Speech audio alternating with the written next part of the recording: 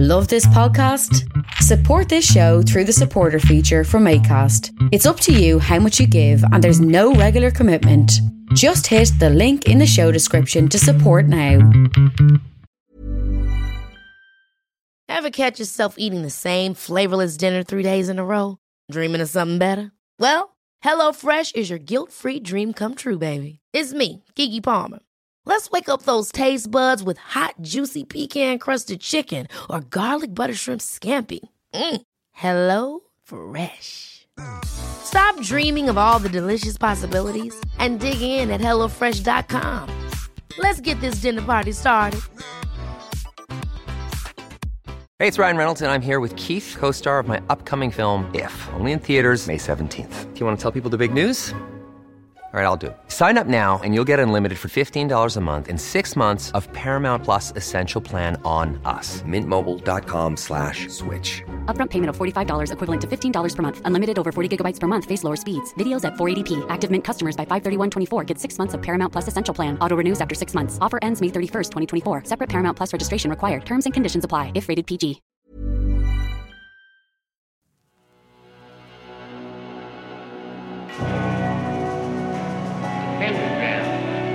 Dedicated to Henry Foreman. In the years of the primal force and the dawn of terrestrial birth, man mastered the mammoth and horse, and man was the lord of the earth. He made him an hollow skin from the heart of an holy tree. He compassed the earth therein, and man was the lord of the sea. He controlled the vigorous steam. He harnessed the lightning for hire. He drove the celestial team, and man was the lord of the fire. Deep mouths from their thrones. Good evening, good afternoon, good whatever, good morning, good, I don't know, good whomever, however I may find you. This is Alan Averill. This is Agitators Anonymous. Now, this episode was recorded and released a while ago on my Patreon, which is patreon.com/Alan Averill, AVERILL, the man who shall conquer in April. There you go, Norman surname. Exactly. Well, anyway, over on the Patreon, there's demos, there's rehearsals, there's conversations, there's discussing books, all sorts of things, and also bonus podcasts and things that come out long before they come out on the normal podcast. Go and have a look if you want. This is a very in-depth discussion and look at the recording process, what goes into making an album, what goes into the day-to-day, how you plan, how you project. Also a lot of stuff about how I look at lyric writing, rhythmic structures, approaching various things, my attitude on what I'm focused on and definitely what I'm not focused on, all that kind of thing. I understand that throughout all of the episodes, sometimes my ramblings on politics, culture, my daft take on some things, my ironic, sarcastic, black humour, my gallows humour, leaves some people on the shore because they are fans of Primordial, they are fans of Dread Sovereign or April Men or whatever other music I've made, and they want to know specific things about music. I've realised that there are several different kinds of podcasts. There are the ones that are super in-depth with minute detail, those sort of true crime kind of things. And then there's the rambles and whatever else. Mine takes on the modality of rambling probably more often than some people like, because I think some people would like to know very specific things about drum recording and that kind of thing. Now, that wasn't originally my intention in doing a podcast, to make it only about those things, because that's not really what interests me. In fact, you know, back in the day when I would have picked up a magazine, if a band started off telling me about how much they've progressed as a musician and the this, that, and the other, I would just instantly turn off. I don't care which thrash band all of a sudden started wearing a Rush t-shirt and decided they could play. It was of no interest at all to me. I wanted to know more about the lyrics. I wanted to know more about the person. I wanted to know more about the atmospherics, the aesthetics, all that kind of thing. And then gradually, of course, as black metal took over, you wanted to know all about their worldview or whatever else. Certainly, I didn't care what the bass amp combo was, but I do understand that for a lot of people, that's something they're really interested in. So this podcast is just a very in-depth ramble about recording techniques, about approaches. It may not surprise anybody to discover that Irish people kind of fly by the seat of their pants when it comes to organisation. We aren't the most, structured, organised people. I think I could say that as a sort of national trait without getting into too much trouble. We tend to leave a certain percentage of things to chance, to fortune, to the weird, to fate, to whatever you want to call it. And that's just sort of our way, I think, as a people. Maybe younger people and younger generations of musicians are different, but certainly this was the way Primordial always left a certain element to chance. And that's part of trusting in yourself as a musician. But that's what I went on to talk about. So www.hatecouture616, HATECOUTURE 616.com. Use the promo code Alan and you'll get free shipping. Loads of hateful yet tasteful apparel, nasty t-shirts, grim stuff about tyrants and serial killers. Go and have a look. Also, second one, www.metalblade.com. If you're in North America, put in the promo code AA podcast and you will get 10% off. So I don't know if you want to go and buy that new Cannibal Corpse album, Dread Sovereign, Primordial, Fate's Warning, 6 Feet Under, I don't know. So many things to choose from for over the last 40 years. Go and take a look. All right, let's get into it. This is, as I said, and originally this appeared on my Patreon. Lots of things like that go up there. But this one I felt was maybe too good to sort of not throw it out there to the wider audience. So here we go. Let's get into it. The recording process. So I just thought I'd make a little podcast about recording, about the recording process, maybe a day in the life within the studio that goes into making a record. Some of the things that have changed over the years from back in the day to now. Fundamentally, they are more or less the same for a band like Primordial, who still go into the studio.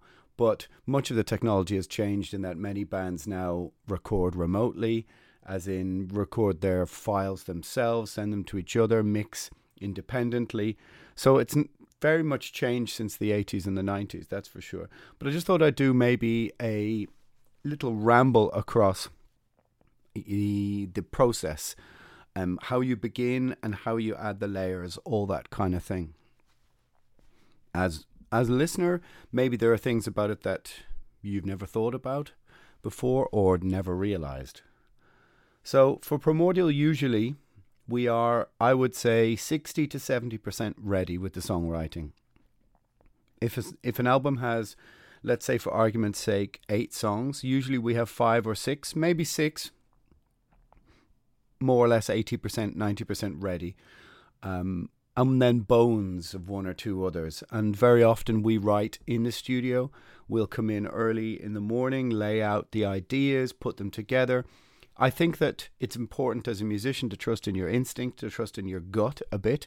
And we were never one of those bands that rehearsed songs to the nth degree. I know of bands, peers and friends who make 20 different demos of songs. They have them minutely worked out and they have tiny harmonic differences, backing vocal differences worked out, and these are huge debating issues. Primordial never really did that.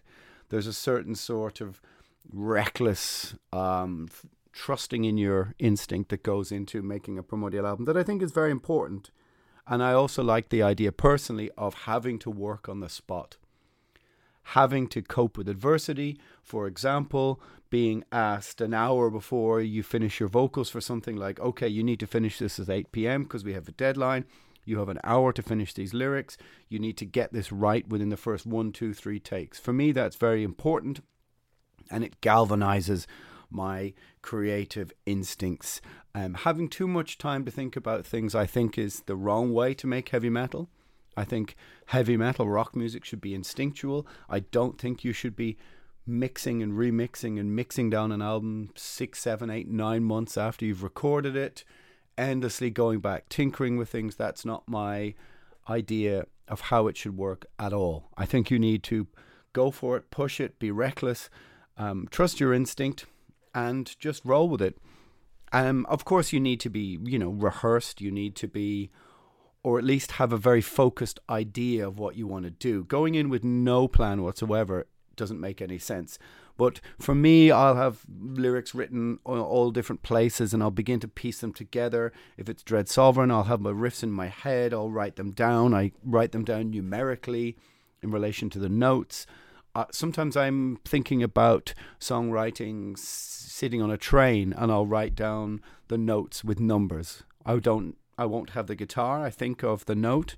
I think of pitch it in my head, and then think of the combination of notes, and I'll just write them down. Maybe an odd way to do it, but everybody has their odd ways of making a record, their little idiosyncrasies, the things that they do to make it come to its conclusion, to fruition, to creativity. And sometimes it's true that if you are traditionally a lyric writer or a singer, it's not very often that I would sing harmonies into my phone, but it has been known here and there. But very often I just write lyrics independently. I have books and books of lyrics all over the place. And sometimes I pick out an idea from 2002 and go, there's a nice 2 lines. I wonder, could I write around them and write something now? And how does that make sense now, 10, 15 years later? Very similar to, I think, people who write riffs on the guitar. They go through old discs. Old mini disc was a popular thing for a while. They go through old cassette recorders and they just pick out riffs. Certainly, I have old phones with lots and lots of riffs on them. Sometimes as I said, I might think of a riff, pick up the guitar, play it, and straight away just put the phone in front of the guitar, record onto voice memo, and 20, 30, 40 little 30-second, 1-minute bits later. And then when it comes around to songwriting, you sift through them and think, oh, that's not such a bad riff. Let's try that out. But it's very important for me that trial and error process has to be done in a rehearsal room. It has to be done in person. Of course, this is amplified, my feelings on this and the situation that we're in now with lockdown and the pandemic, where it feels to me like we're being corralled into some sort of anti-human process of living, which I think obviously, I'm against, but when it comes to making music, I think it's very important to keep the humanity in making music, which means standing in a room with the people in your band, arguing about, no, this riff must go here, and how about this, and the energy that can only be created from people being in that room together, whether it's a gig or whether it's recording or whether it's rehearsing. That has to be fundamentally right at the heart of making music to me. I don't see or won't take part in writing remotely or trading files or anything like this. So anyway, the process of making an album for Primordial, we rehearse, we'd usually start 6 to 9 months before. Let's say you pick a month in the year, let's say a March, and you say, okay, by October, we're going to have enough songs for an album. And then that's something to work towards. So you'll source a studio, you'll source an engineer, you'll just start discussing with people. We're projecting to do this in 6 or 7 or 8 months. You have to fix a release date within the schedule of the label. The label has a lot of records to release. You can't just make the record and give it to them and go, hey, you need to release this in 3 months, because it's a 3-month process from handing over the final masters to the release date in theory, which includes pressing, promotion, all that kind of thing. But very often they have a packed and tight release schedule. So you have to book your place within that, sometimes a year in advance. So you have to stick to deadlines. You can't just kind of wing it and go, we just made this and can you release this now? And it doesn't work like that. So let's say we, in February, March, begin to think about, okay, let's think about October, November. And that gives you something to work towards. And like I said, you start to source and look at studios. Do you go abroad? Do you stay at home? There's very great rewards, or very many positive things to be said for finding a studio that is away from where you live, so you can fully concentrate on what you're doing. I.e., you don't go home for your dinner. You don't go to your local pub. You can get a bit of, you can get time away from your normal life to be able to concentrate on what you're doing. But of course, the problem with that is that you need to take time off work, which then means you have less time later in the year for maybe playing gigs or going on tour. So it's all a kind of question of mundane give and take, very banal give and take. And there's nothing you can really do about that. If you take 2 weeks off your, let's say 10 working days off your schedule to record an album, that's 10 days. You might not be able to play festivals where you do get paid, in theory. So again, there's a lot of positives to be said for finding a studio somewhere else. And then again, also with time constraints, sometimes maybe you need to pick a studio in the city you're from and just record over weekends. Bring what you have home, think about it, mull it over, go back over it and come back the next weekend. And literally just do Friday evening, Saturday, Sunday. Friday evening, Saturday, Sunday. It's not ideal, but the idea that musicians had the time to do all those things is something that pretty much belongs in the past. Unless, of course, you have your own home studio, you have your own Pro Tools setup that you're just using with an Apple Mac or whatever you're using. This is, of course, possible if you're one of those bands that just trade files, cuts and pastes things, adds things in. The biggest problem is recording drums. You can't really do that the same way without actually going into a drum room and setting up some mics. I mean, of course, you can trigger something. You could play an electronic kit. Somebody could just send over the files. Then you add your part sitting in front of your screen. Many bands do this because there's so little money available from the industry for recording, because there's no physical sales anymore, all this kind of stuff. So the collapse of the music industry in terms of physical sales has a knock-on effect into how much money labels are willing to spend on bands recording. You get your money from the label, in theory, and it's up to you what you spend it on. If they give you €10,000 and you spend €1,000, you get to keep 9, in theory. But that means you've got to make a proper sounding record for €1,000, which, if you're going to record proper big open sounding drums and want to go to a proper studios, is impossible. Because of course you need to pay engineers, you need to pay mastering, all these kind of things. So it's a strange catch-22 of a situation where you want your album to sound the best it possibly can, but at the same time you are aware of the constraints as regards to the budget, and the fact that the reality of making any royalties is pretty difficult or an insignificant consideration. After making almost 20 albums, the amount of money I've made out of royalties, actually breaking even and making money, is almost negligible, almost minimal. So that's not really a consideration when you go into recording. You try and do the best you can with the budget that you have, which very often for most bands means spending everything that they're given. So with Primordial, like I said, we're usually about 2/3 to 3/4 prepared. And what we would do is, let's say the studio's in Dublin. Maybe the evening before you go to the studio, you kind of prep it a bit. You look around. You visited maybe once or twice before, done a few recons, looked at the outboard gear, which is all the effects units. You look at what the studio has to offer in terms of a live room. Is it live? Is it dead? How is the sound of drums? What kind of amps do they have? What kind of pedals do they have? Now, the reality is that most outboard sound effects units, which were the processors through which the sound went or were put through, are all internal now. They're all internal to, they're all basically apps, so to say. They're all internalized within the computer that you're using. So in the olden days, you would have used analog tape reel, which now costs over €1,000 for like a 14-minute reel, I think, which is pretty impractical to try and buy. We used to record on that in the 90s, but the idea that you used to record in an analog way, if you think about analog is vinyl, digital is CD, i.e. the sound wave, in the analog sound wave is curved, whereas if you think about it, the digital sound wave is pixelated. Now, that's a very simple way of explaining it, but I mean, of course, tiny digital, audio pixelation, but it's still a digital process. The analog process is something quite different. So you would have used an analog desk, proper mixing faders, each with a channel, very traditional, whereas now all of this is contained just in Pro Tools just on a computer, similar to the GarageBand that I'm recording this into. So many people, many studios now are quite bare. They don't have the huge old desk. They don't really need it.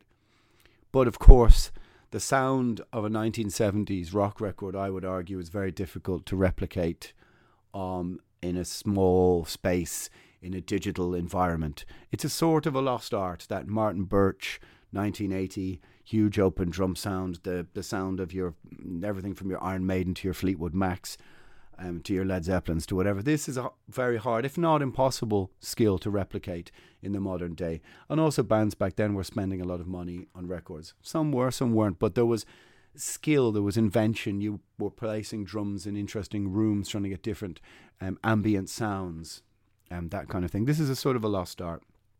Anyway, well, I feel it is. Anyway, so we go into the studio, let's say the morning of the first day, you set up the drums. You've tried to source the best drum kit that you possibly can.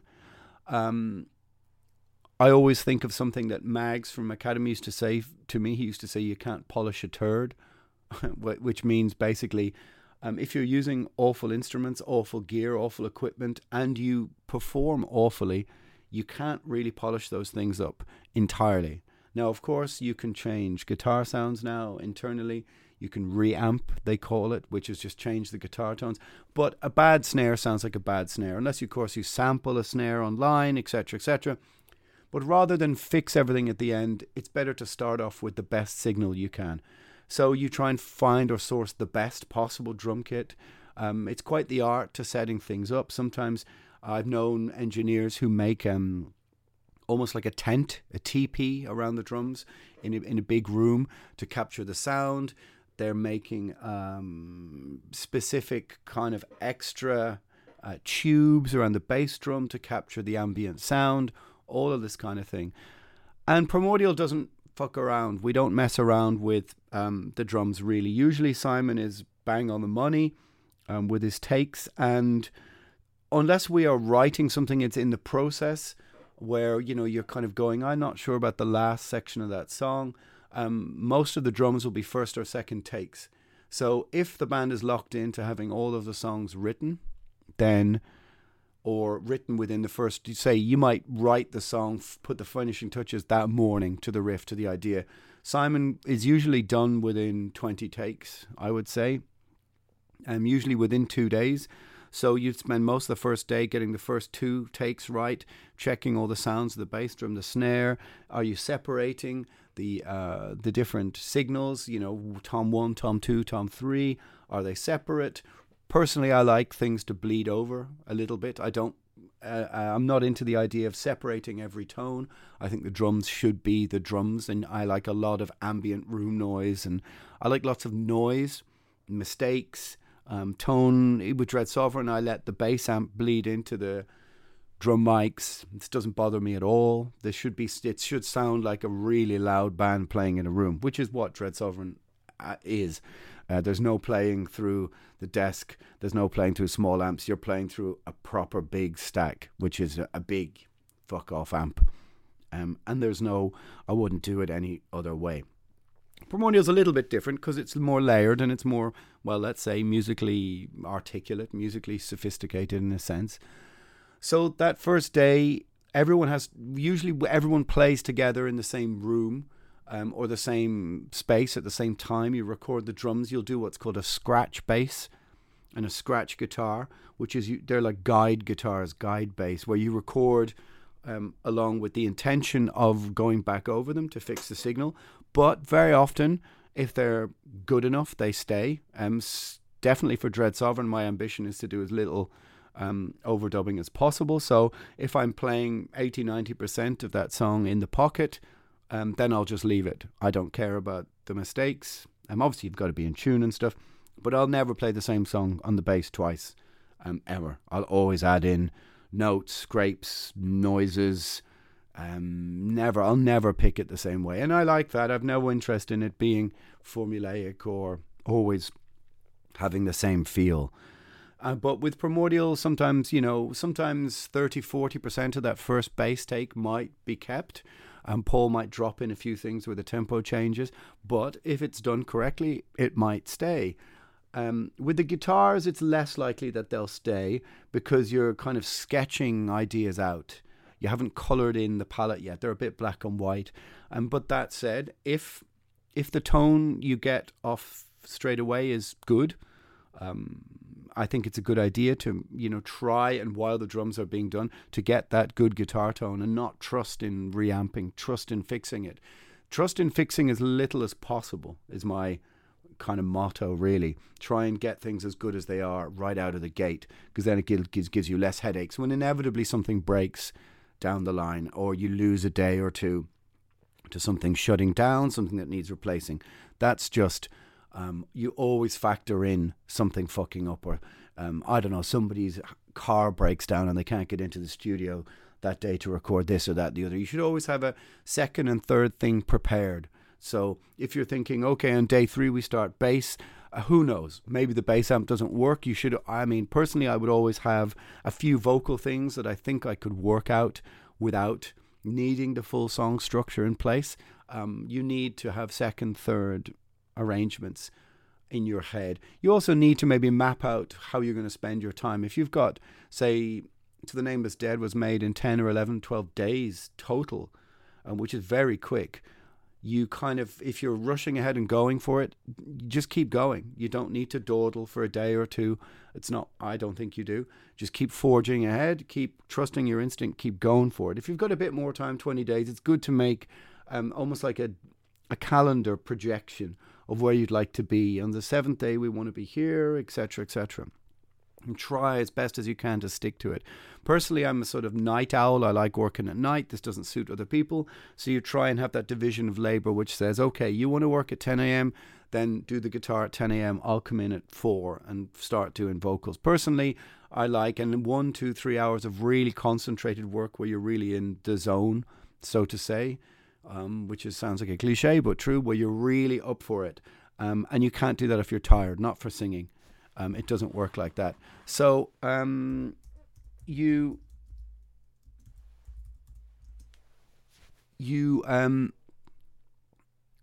definitely mark in your calendar, okay, I think from 4 to 7 we're going to do it. A lot of engineers don't mind going late at night. Some don't. They want their evenings, etc., etc. But you should be kind of clear about this stuff before, because it can cause kind of arguments and that kind of thing. Personally, always being a night owl, I'm not going to be up at 9 or 10 in the morning singing. If you're tired, your voice sounds tired. Sing when you're up for it. And for me, that means in the evening. But, you've got to make compromises with that. So you record these scratch bass and scratch guitar. So everything is done live. A lot of bands cut and paste drums. They play to a metronome, which is tick, tick, tick, tick, tick, tick, which keep, a metronomic clock, which keeps, you play with headphones on for the drums and it keeps you in time. We never did that, ever. No Primordial album is made to a metronome. No Dread Sovereign album is made to a metronome. I've never played the bass to a metronome. I have no interest in that. If it rolls a little bit in the timing, then that's how it is. That's how heavy metal was. And if it's good enough for Venom and the Misfits, then it certainly doesn't bother me. I don't care. So I've never tried to apply too many things like that. In fact, to be honest, trying to make things too perfect, like making tempo maps and all this kind of thing, it just irritates me. And I'm A, probably too lazy, but B, definitely feel that it has no place in rock and roll. That's how I feel. Okay, sure, if you're playing in a super technical band, then totally I understand. But not for me. So you maybe roll on to starting doing bass, I'd say, on the start of the 3rd day.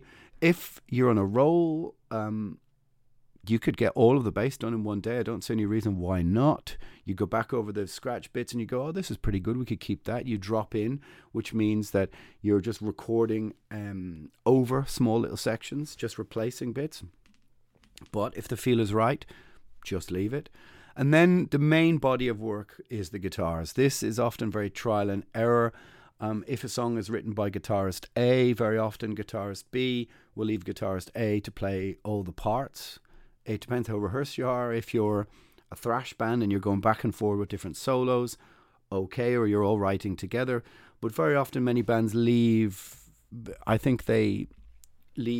the idea to, well, this is your song, so you play most of the parts. This can lead to its own problems, I think. I think, personally, the best heavy metal records have, Denner, Sherman, Hanneman, King, Holt, Hunolt, KK, Downing, Tipton. They had different guitar tones, and this is something that's been lost over the years. 70s and 80s bands, whether it's Voivod, Creator, Celtic Frost, Possessed, think of those bands. As soon as you hear them, their tone, you can tell Tom G. Warrior's feedback, it's Celtic Frost. And that is because they were all playing through different amps, different setups, different guitars. It was virgin territory. And now very much people aren't playing through amps. They're playing straight into the computer, straight into the processor, straight into, there's no amps involved. And they're just picking guitar sounds off basically lists of, we could call them guitar amp apps, whatever you want to say it. And it doesn't have the same feel. It's not the same as a big dirty amp sitting in the corner, a 1977 Marshall head with an old cab and whatever strange guitar using. And that's important. So we never just play into Pro Tools. We try and have amps and feedback and noise, and that you can feel the heat of a band playing. Dread Sovereign, for example, is very much like this. Everything is bleeding into everything. Is all of us playing in a room. There has to be this reckless, devil-may-care energy to what we're doing, which I think we sort of capture. Primordial is a little bit less devil-may-care, but it's still got that feeling in it, which is, I think it's partly a kind of Irish way, that we're a bit sort of reckless and fly by the seat of our pants sometimes. But definitely the old guitar tones are something that I would really aspire to. Some bands layer the guitar 3, 4, 5, 6 times with the rhythm guitars. I don't see any need to do that, because I think that what that means then is that the guitar is taking up almost all of the dynamic range. So if you're recording 6 layers of rhythm guitar and then you wonder why your drums sound small, the reason is because you've got 6 layers of rhythm guitar. I think you should have 2 layers either side, 2 rhythms, and the solos or harmonies in the middle. I would even peel back the distortion, personally. I prefer the bass taking up the bottom end. I always have bass distortion. I would always consider it part of even a little grind in Primordial, but definitely Dread Sovereign, it's hard Motorhead Lemmy style distortion. So the guitar doesn't need to be that heavy. They don't need to fight each other. I rather have the bass without a doubt underpinning the whole sound. It has to be really, really eminent in the sound. That's what I like personally. Motorhead 1980 kind of style, Old Manowar, that kind of thing. So I don't need a huge guitar sound, and I think that's one of the things that's very evident in modern heavy metal of the last 20 years is a very compressed, huge dynamic range guitar tone, which just to me takes up far too much space. And then you have, so that means you have to have very clicky, pointed drums poking out through that, because the guitar is just taking up too much dynamic range. This is my personal choice. I prefer less distortion, less gain, richer guitar tones, and to definitely try as hard as possible to have both rhythm guitars on either side very, very different tones. Try and have guitar players not playing through the same amp and not playing through the same guitar, not just plugging into each other's pedals and sounds. Try and have completely different tones. That's what I would aspire to. When you think about Hell Awaits or something, you know who's Hanneman and you know who's King. They're very different guitar tones. And that, I think, is, again, a kind of a lost art, but I think is absolutely essential. At least I feel it's sonically essential. It's a separation of instruments. The band has to sound like a band playing, warts and all, mistakes and everything, feedback. But the separation of instruments and tones is very, very important. So getting the best, richest tone to begin with. So playing the most expensive guitar through the, maybe not necessarily the most expensive, but definitely having a very distinctive tone. Like Dread Sovereign rehearses loud, and I would pay a lot of attention to what I want things to sound like. I won't play rehearsal through a tiny little amp and not bother with the pedals just to play. So I'm always thinking about the tone and the sound. And so you have to have a very kind of strong focus about the definition of the sound that you want. And I think with Primordial, because many of the chords are not bar chords, they're not They're not downstroked. They're not palm muted, which is just guitar phrases for. It's a very unheavy metal way of playing heavy metal because they're full open chords, and that is a very different way of playing heavy metal. So you need a very specific tone and sound. If it's too brutal, too heavy, you won't hear the richness in the notes. So that means you have to have less distortion, in my opinion, because the heavier you try and make it, the more rough it tends to be and the less you hear the notes. But of course, sometimes roughness is entirely part of the game as well. So you're sort of living on your instinct with each song. You're living with your impulses. And to me, the impulses must be that it has to sound like a band playing in a room together. It has to sound vital. It has to sound energetic. It has to sound like you absolutely mean it with complete conviction. So therefore, the diction of the vocals is highly important. The vocals should never just sound like a noise over the top to me. You have to understand every word without a lyric sheet. You must understand the intent. Even if you don't understand the English, you have to know exactly what the mood is. That's always been something that's ultra important to me. It's something you learn from 60s, 70s and 80s singers, from the Dios, from the Paul Rodgers, from the Phil Moggs, from the Phil Lynnetts, is diction is absolute. And so I never cloud the vocals in too much reverb. I never put them too far back. They have to kind of sit within the music, but also a little bit on top. Very often a very black metal trait of the 1990s was to bury the vocals behind the music. It's not really my style. Like I said, I'd rather have the two guitars panned very hard left and right with different tones, the bass taking up the middle with some heaviness, some meatiness, some distortion, and the vocals sitting just on top of that, and a very, very open, very 1980, 1977 style drum sound. That's my perfect idea, and everything to have a richness of tone that doesn't require much mixing. It sits in really well together. That's what I would like. And you've got to mix quickly. You can't spend ages going back and back and back and over it. So then maybe let's say after you take let's say a little bit longer. You probably need 5 days, 4 or 5 days for the guitar. This is all in an ideal situation. Don't forget, we made To the Nameless Dead, recorded, mixed in about 10 and a half, 11 days. 6 out, 5 back in for the mix. But, if you have 2 weeks, sometimes you have 3 days. So, Dread Sovereign made For Doom the Bell Tolls in 2 days, where you just play live, plug in, don't mix, don't spend a lot of time mixing.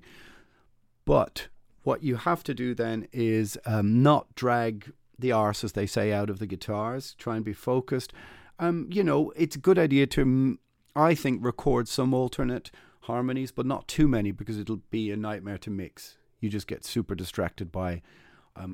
if you may have too many choices, I think, when you're mixing, then that can become very distracting. Sometimes it's better to not just record every idea that you have, because once it comes to, like I said, mixing, and you're working under the clock, you're then thinking, oh, what does this sound better or that sound better? It's the same with vocals. I'll record, if I'm rolling on a good chorus, I'll do 4, 5, 6, maybe 7 layers of vocals, but they're harmonies or they're backups. If a verse feels good and you do it in one take, you just leave it like that. Don't make 2, 3, 4 takes and then you're deliberating over, is this better than that better? If it sounds like the right thing, go with it, because it probably is.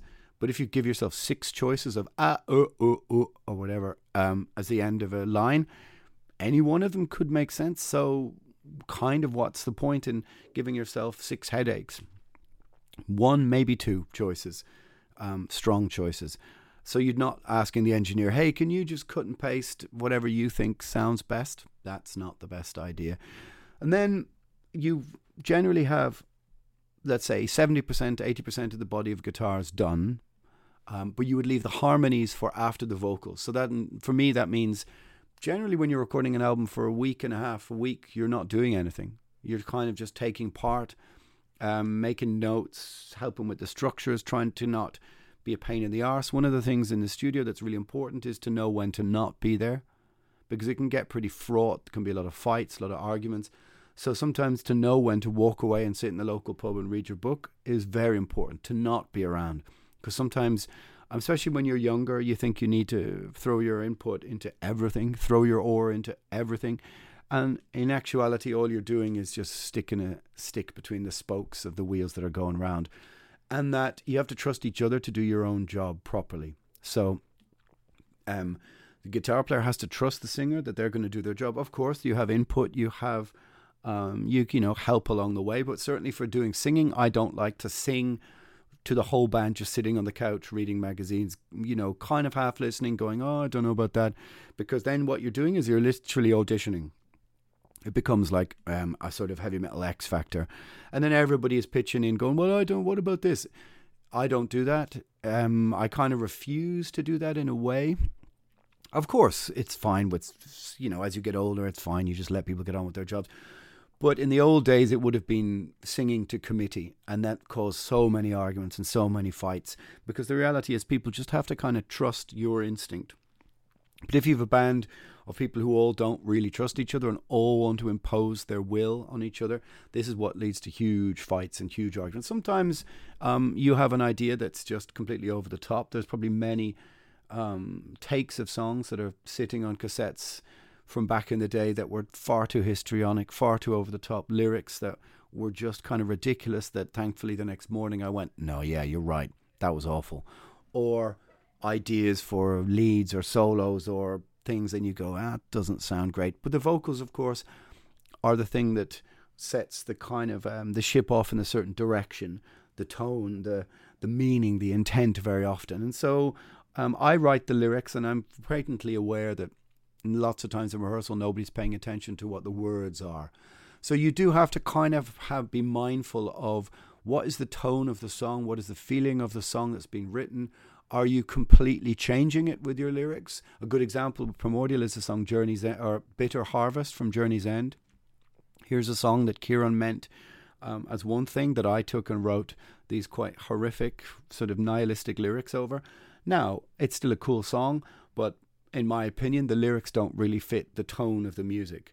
And that was something you learned because we were 22 or 23 years old. You learn to try and fit things in together. And this is just something you accumulate knowledge as a musician. You begin to learn, like, okay, I have the feeling of what this song is. Wheeled Lightning to Split the Sun was written in about 45 minutes.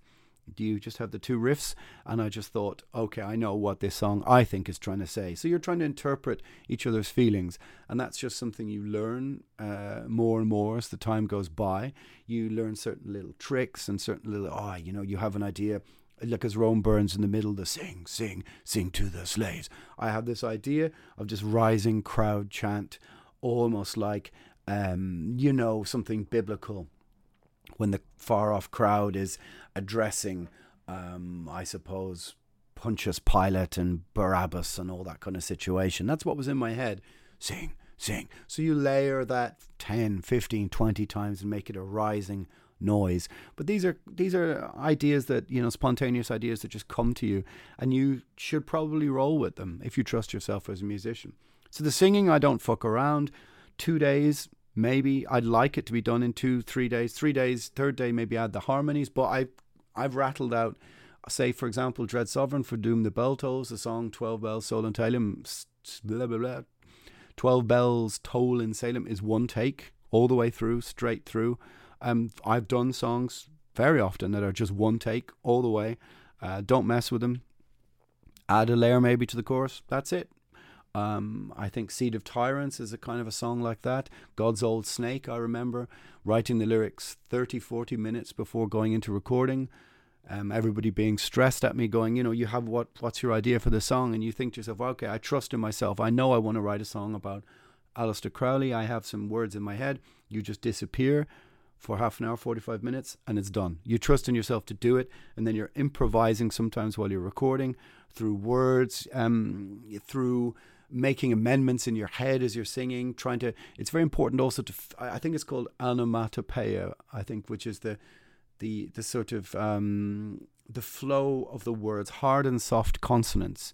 There are certain words and like that you can't start singing a line with because you're rising up into it. So you have to learn how to duh, huh, buh, huh. Like these hard consonants, will fit with the drum pattern, with the bass drum. And very often I will start with a hard consonant at the start of a bass drum rhythm, and then in my head I'm listening to it, and you land the note after maybe, a certain section of the bar. You land on another hard consonant as opposed to a o, o kind of noise.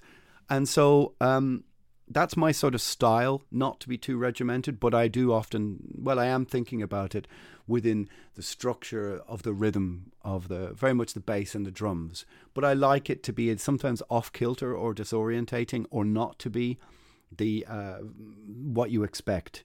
A good example of this is Last Call on Exile Among the Ruins.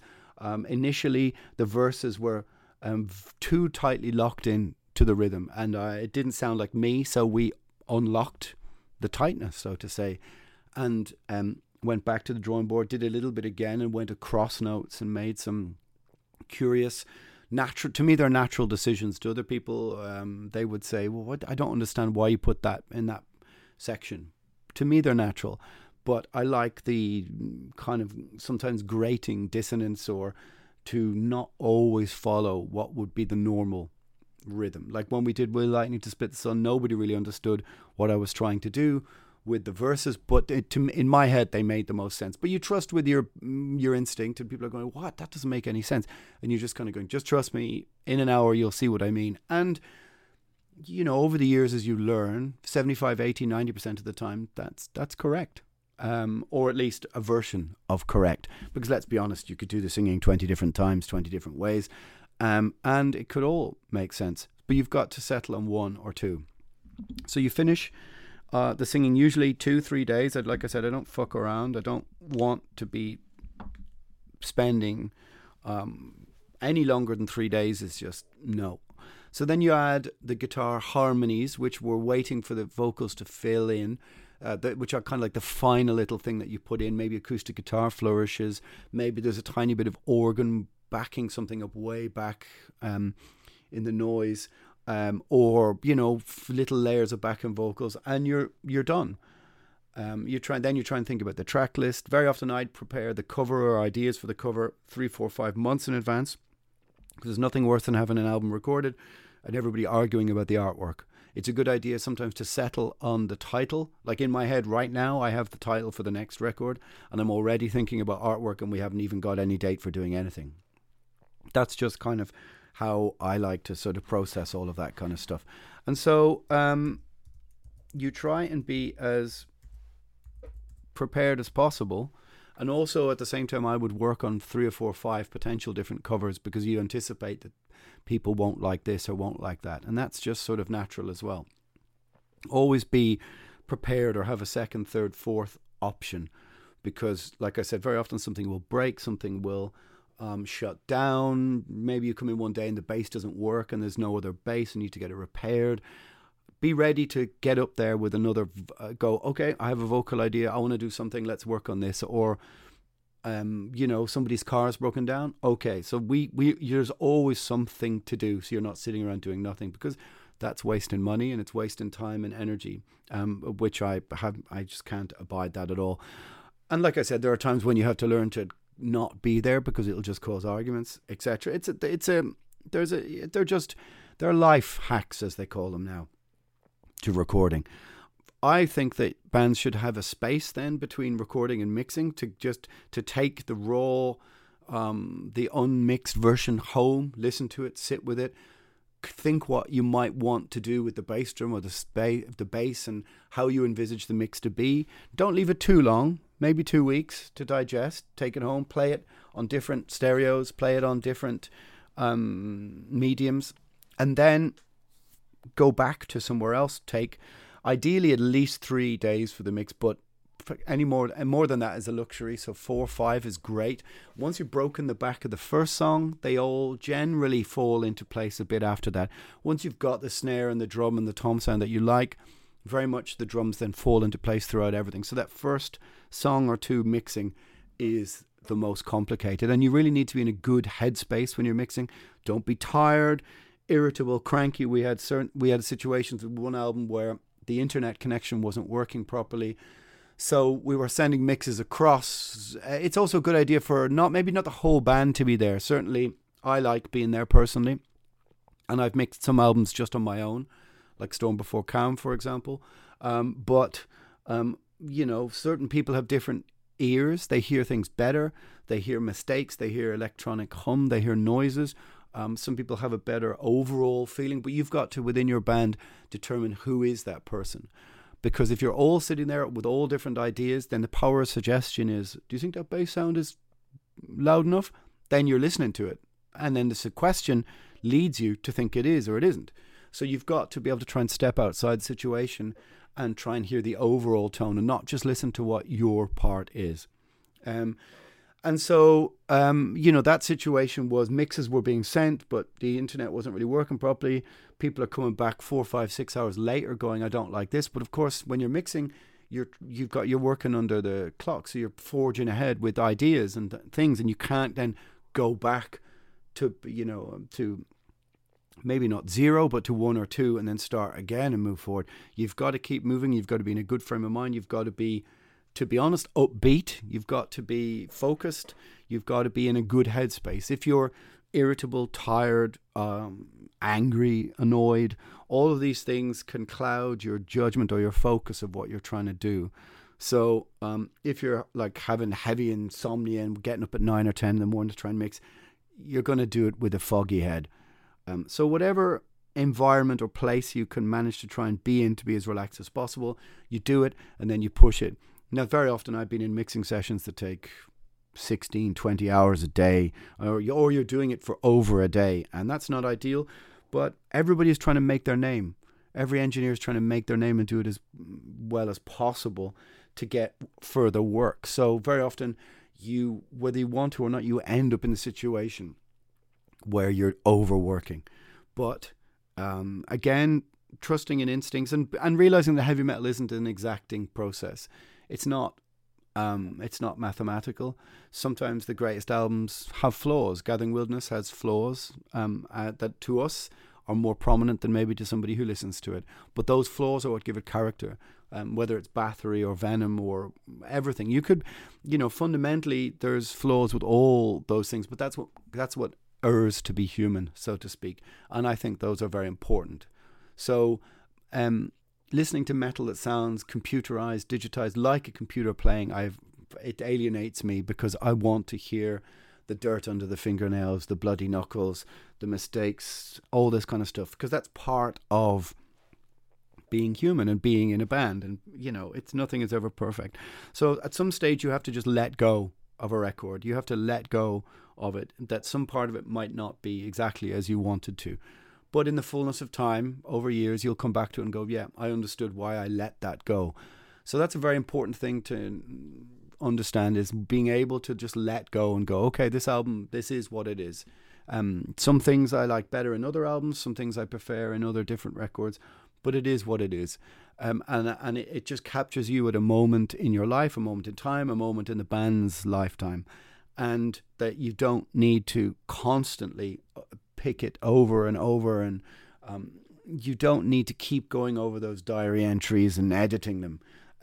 Just at some stage, it's out there, it's done. And you'll find probably, unless it's a really horrendous experience, that going back in years you'll go, okay, yeah, I understood why we let that go. Then once everything is mixed, you just have to send it off to be mastered. Mastering is a strange thing. Now it's more important than it used to be, I think. You can change dynamic ranges and tones and textures in the mastering. And there used to be a sort of mastering loud war that was going on 15, 20 years ago. But a good mastering engineer is worth his weight or her weight in gold, who can maybe clean up a dynamic range or something that may be niggling with you, and make it punchy. This needs some more middle. This mid needs some more high mids. Can we bring out a bit of this? But you don't want to then use it to also remix. So you kind of want to have a very straight, simple message. I think it needs more middle, but not keep going back and forward with it. I've been in situations where I would admit that I've become very difficult about the mastering and made someone do it 3, 4, 5 times. But anyway, So then once it's mastered, it's sent to the label, and then you're just in the queue for the release. So there you go. Different platforms will compress the music differently.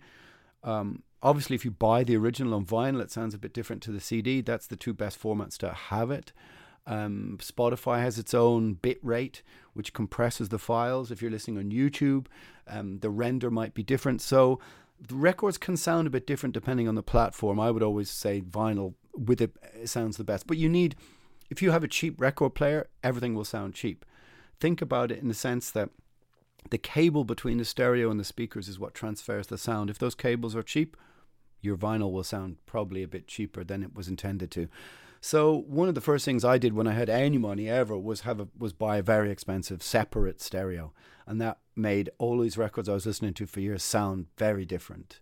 And that's when the beauty of Number of the Beast or all these records, Don't Break the Oath, really come into their own when you hear what a really great engineer has done. The Martin Birches, the Fleming Rasmussens have done in the 80s, and you go, oh my God, listening to Damage Incorporated through a proper stereo on the original vinyl with, the fresh needle and all that kind of stuff. Anyway, so your medium, how you choose to listen to these things. If you listen to all your music on computer speakers, then, all the engineering tricks in the world aren't going to change the fact that you're listening to music on computer speakers. I wouldn't recommend it. If you're listening on cheap headphones, things sound like they sound cheap. So again, the better medium you have for listening to the music, the bigger difference it makes. Now, I understand for most people I'm talking about recording techniques, despite the fact that most people don't listen to music on proper stereos. So on some sense, you're putting all this effort into recording, and then you realize people are listening to on their Mac or whatever. What can we do? As musicians, you want to try and do the best you can with the songs that you have. Anyway, my friends, a 15-minute ramble on just the recording process. That's kind of how I approach it. Sort of old-fashioned, be focused, trust in your instincts. Try and get analog good signals, separate them, have hard tones, dynamic, rich tones, and don't overthink things. And also know when to fuck off and not hassle everyone. All right, there you go, Nemthyanka's Guide to Recording. Ever catch yourself eating the same flavorless dinner 3 days in a row? Dreaming of something better? Well, HelloFresh is your guilt-free dream come true, baby. It's me, Keke Palmer. Let's wake up those taste buds with hot, juicy pecan-crusted chicken or garlic butter shrimp scampi. Hello Fresh. Stop dreaming of all the delicious possibilities and dig in at HelloFresh.com. Let's get this dinner party started.